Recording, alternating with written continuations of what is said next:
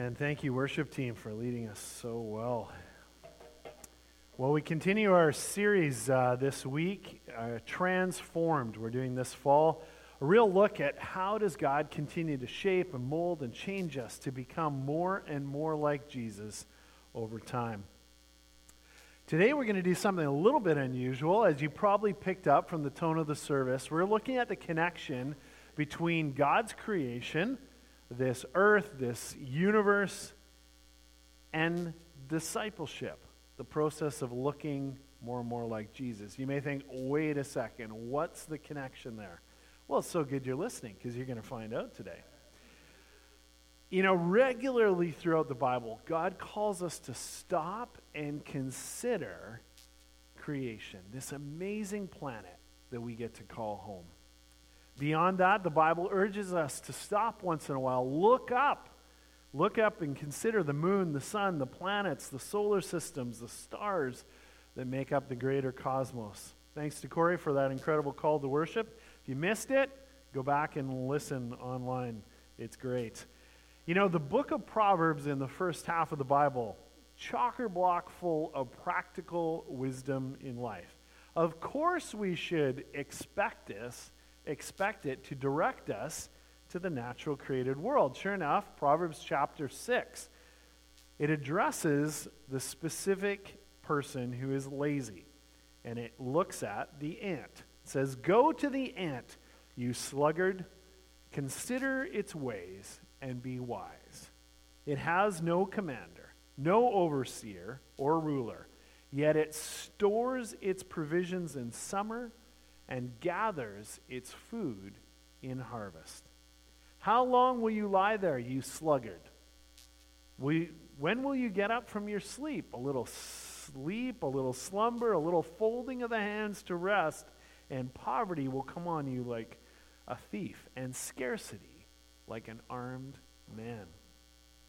You know, you live long enough in life, and you do encounter lazy people. If you've ever stopped and watched ants at work, those things are not lazy at all. They carry stuff around twice their size, and they haul it back to their nest for food. The ants are teaching us a major lesson. For that person who can't seem to get life together, is just too lazy to even roll off the couch, the ants are showing you up, dude. Watch and learn from these pint-sized insects. In 2009, I had the opportunity to lead a missions trip to Kenya, East Africa. And at one point, the organizer of the trip took us out to visit this church in the middle of the bush. And it was in the middle of the wilderness. It took us 3.5 hours. We're in these vans going through dried up creek beds, around these big trees, and we kept passing these anthills. These things are massive, 12, 15 feet high. And I remember thinking, what kind of ants made those things? I don't want to mess with them. They'd pick you up and take you down into their anthill. Whatever they were, they definitely weren't lazy.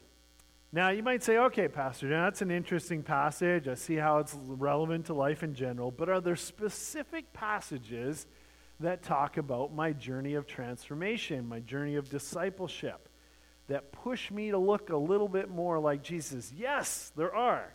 And we're going to dive in and explore 2 of those passages today. The first one causes us to stop and consider the miracle of our own bodies. It comes from Psalm 139. This is what it says.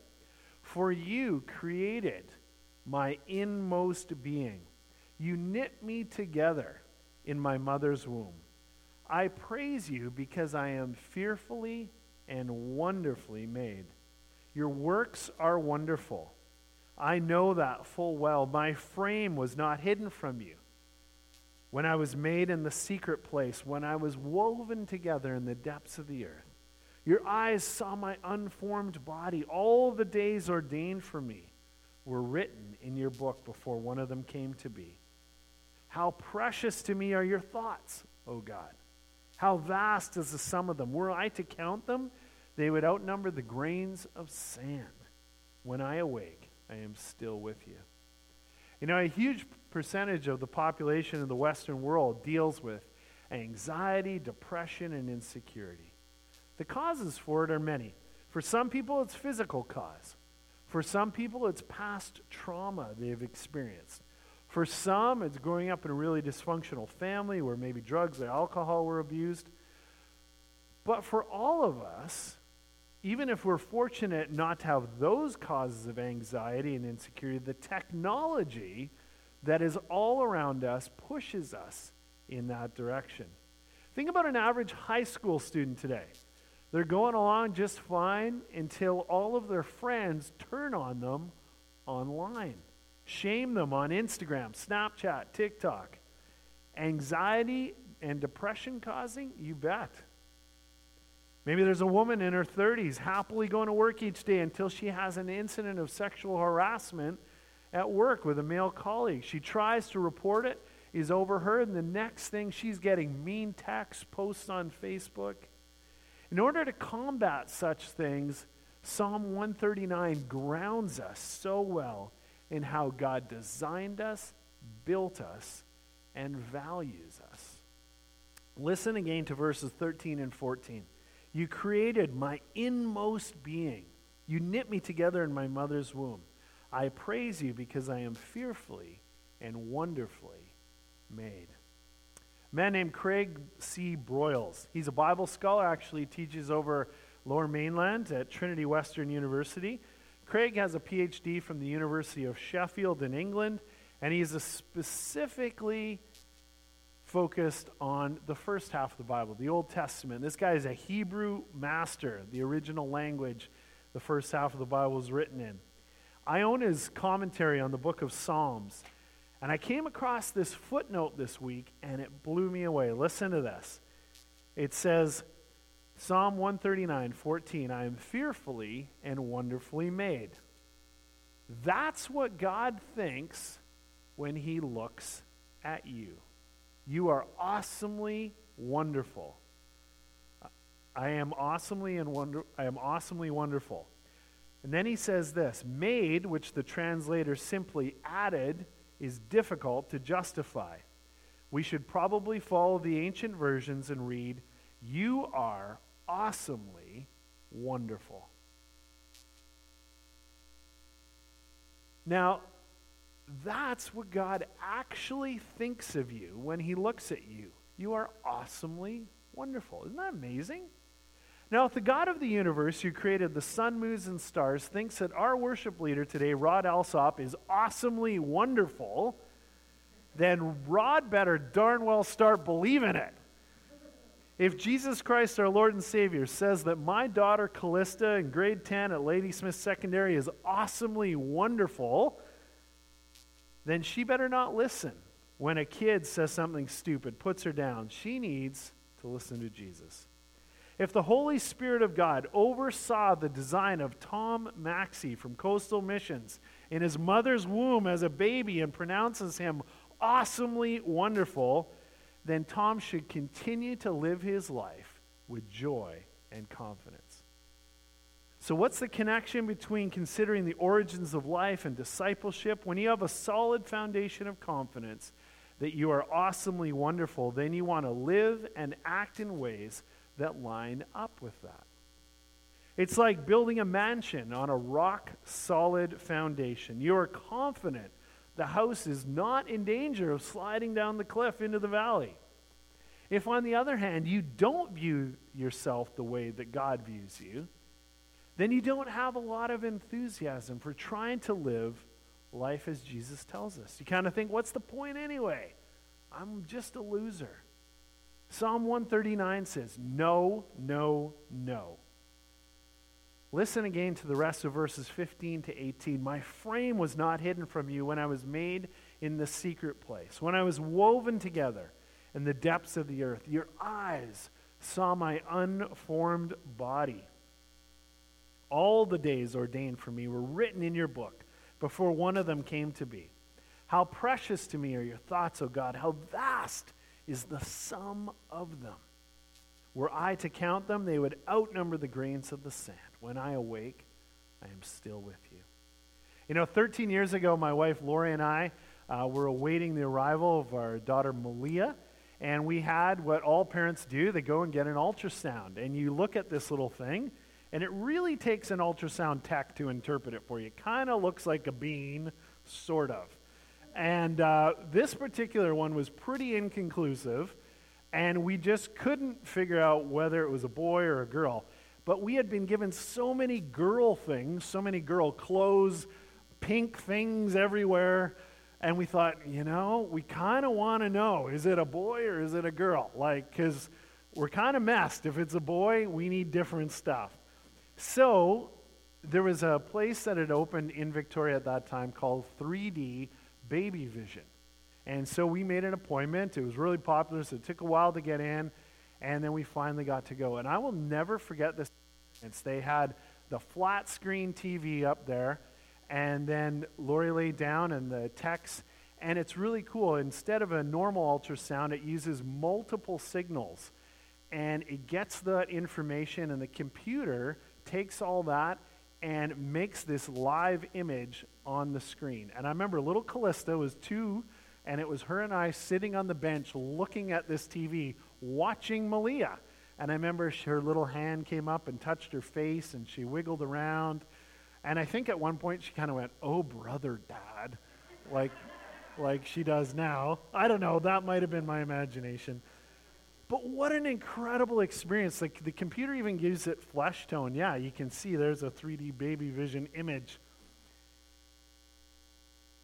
For you created my inmost being. You knit me together in my mother's womb. I praise you because I am awesomely wonderful. And that remains true for most of us. But occasionally babies are born with heart problems or lung problems or genetic disorders. And if you are the parent of a child in that condition, your thought may be, so what's the deal here, God? Psalm 139 says you knit the baby together in the womb. Did you kind of mess up with the knitting needles, or what's the story? And those are deep and painful waters, and I don't pretend to know why or how such things happen. My heart goes out to all those parents in those situations. In our pastoral prayer today, we're going to be praying after the sermon for Tina Bowden's nephew, Jory and Rose, and they just had a little baby, Daniel Jonathan, DJ for short. And he suffered breathing problems at his birth, and once that was corrected, he began having seizures. I don't know why that occurred, but I do know God calls us as a church to pray. And we need to pray bold prayers of faith for complete healing until we are told otherwise. People wonder, why do those kind of things happen in the world? And I don't really have the answers except to say that we do live in a sinful and broken world. And we aren't necessarily protected from all those effects all the time. I have learned from meeting and talking with parents who have raised special needs children that they say, we moved through stages and it was so difficult, so hard initially. But now that my child is older, I have learned so much from them. There's a beauty and simplicity to a special needs child. Well, from the first stages of human life, we want to zoom out a little bit and consider what Jesus taught us about the birds and the flowers in the natural world. It says this, "Therefore I tell you, do not worry about your life, what you will eat or drink, or about your body, what you will wear. Is not life more than food, and the body more than clothes? Look at the birds of the air. They do not sow or reap or stow away in barns, and yet your heavenly Father feeds them. Are you not much more valuable than they? Can any one of you, by worrying, add a single hour to your life? Why do you worry about clothes? See about the flowers of the field, how they grow. They do not labor or spin, yet I tell you that not even Solomon in all of his splendor was clothed like one of these. If that is how God clothes the grass of the field, which is here today and tomorrow is thrown into the fire, will he not much more clothe you, O you of little faith? So do not worry, saying, what shall we eat, or what shall we drink, or what shall we wear? For the pagans run after all these things, and your heavenly Father knows that you need them. But seek first his kingdom and his righteousness, and all these things will be added unto you. Therefore, do not worry about tomorrow, for tomorrow will worry about itself. Each day has enough trouble of its own. Jesus says an interesting command in verse 26. Most of us don't think of it as a command. He says, look at the birds of the air. And I want us to actually stop and do that this morning. We're going to obey Jesus. We're going to stop and look at the birds of the air. I need to show you a picture. This is Bob Bohe. Bob is a relative of mine. Lori's cousin Cheryl's married to Bob. Bob is a great dude and is a passionate and skilled wildlife photographer. In fact, this weekend, he's off to photograph grizzly bears in the Chilco Plateau. So this week, I texted Bob and asked for permission to show you some of his bird photographs, and he generously said yes. So we're going to go through these pretty quick, but I want you to observe the awesome artistry of God, who creates such creatures of the air in all of their beauty. God probably could have just made 10 birds, but he decided to make hundreds and hundreds of variations. We're going to start off with this beautiful hummingbird. Look at that pink around its neck. Incredible. The greens. Hummingbirds are just amazing. And then the black-winged stilt. I love his little red eye there. He's got a purpose. He's going for lunch there. And then the yellow-breasted chat. What a startling yellow. Amazing little bird. And then the lesser and greater yellowleg. I like that picture. He's like, touchdown! And then we're going to go into the Ferruginous hawk. These things are incredible. What powerful birds. These are obviously on a fence. And then we're going to show you one in full flight. Look at those talons. Look at the power in that bird.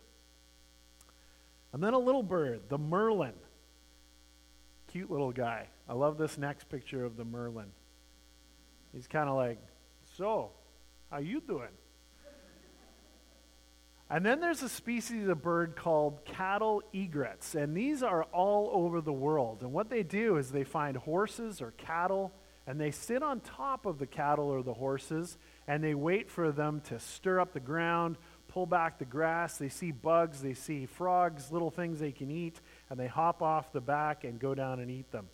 So cattle egrets. The first photo, can we back up one there, Connie? That one's actually in Alberta. And it is hanging out with a steer. And then Bob went to India, and he found cattle egrets there. That's in the rice fields of India. And then he was in France, and the famous Carmageux horses in Carmageux, France. And there's egrets right on top of the horses. And then he went to Africa, filmed them in Botswana. There's a aerial shot, and there's an up-close one on a Cape buffalo. What a cool thing. I guess the cattle don't mind. They're like, I don't know, take a ride. It's all good. And then as these cattle egrets get ready for their breeding season, they actually begin to pick up a pink color. Isn't that amazing? That's in Panama. And then a couple shots from them in Spain. Those three look like they're having a discussion. Here's a guy having lunch. He's got a frog. And then back to a little bird, the red-breasted grosbeak. What a cute little bird. And then the great blue heron, just majestic how it's springing. And our last picture, a burrowing owl. Don't you love his intensity of his gaze? Looks like he looks into your soul. Well, we've just done the first part of what Jesus commanded. Look at the birds of the air.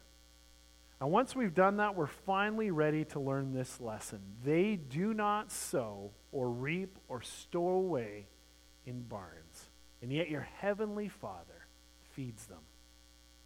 Are you not much more valuable than they? Can any one of you, by worrying, add a single hour to your life? Jesus really puts it in perspective for us, doesn't he? All those birds, millions of them around the world, and every day each one of them is fed. Each one is given incredible beauty. Yet here are you and I, stressed out to the max, freaking out about every issue in our lives. Worry is an awful thing, and some folks have it much worse than others, so I'm not trying to minimize the seriousness of the struggle. Full compassion if worry is your major area of struggle. But here's the challenge. Do what Jesus says. Look at the birds of the air. Consider the flowers of the field.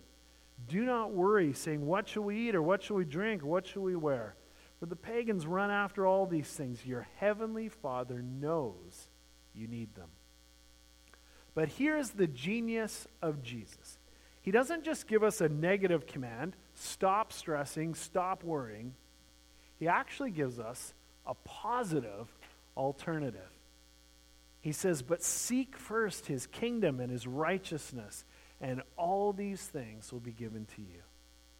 This is an absolutely crucial part of our transformation journey, of beginning to look more like Jesus in our lives each and every day.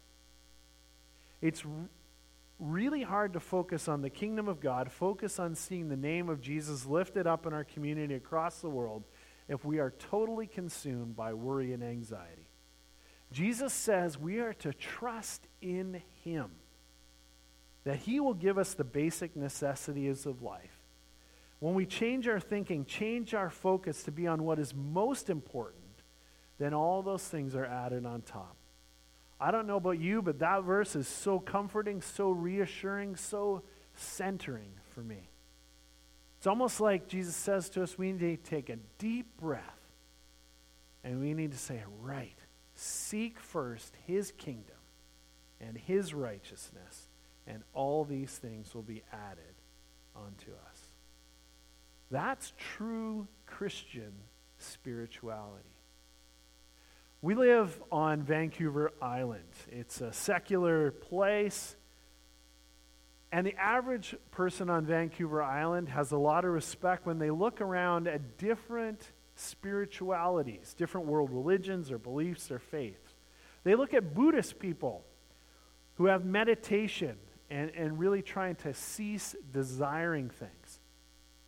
And they respect that. Islam has 5 prescribed prayer times, fasting during Ramadan, and a pilgrimage to Mecca and Medina, and they respect that. Hinduism has offerings and incense and prayers. And people practicing those are sincere in their beliefs and efforts. But when I compare those acts with what Jesus commanded us to do, to stop and go, right, seek first his kingdom and his righteousness, and all these things will be added unto us. I will choose Jesus' path every single time. That ultimately is true Christian spirituality with a capital S. And that's really Holy Spirit inspired stuff. We aren't strong enough to just stop worrying. It's when the Holy Spirit comes in and gives us the power to do that. But when we ask for his help, we make the choice to say no to worry and anxiety and yes to the kingdom of God and the righteousness of Jesus. It really does shape and mold and change us. Our family is impacted, our coworkers notice, our neighbors take note. Well, who knew that a huge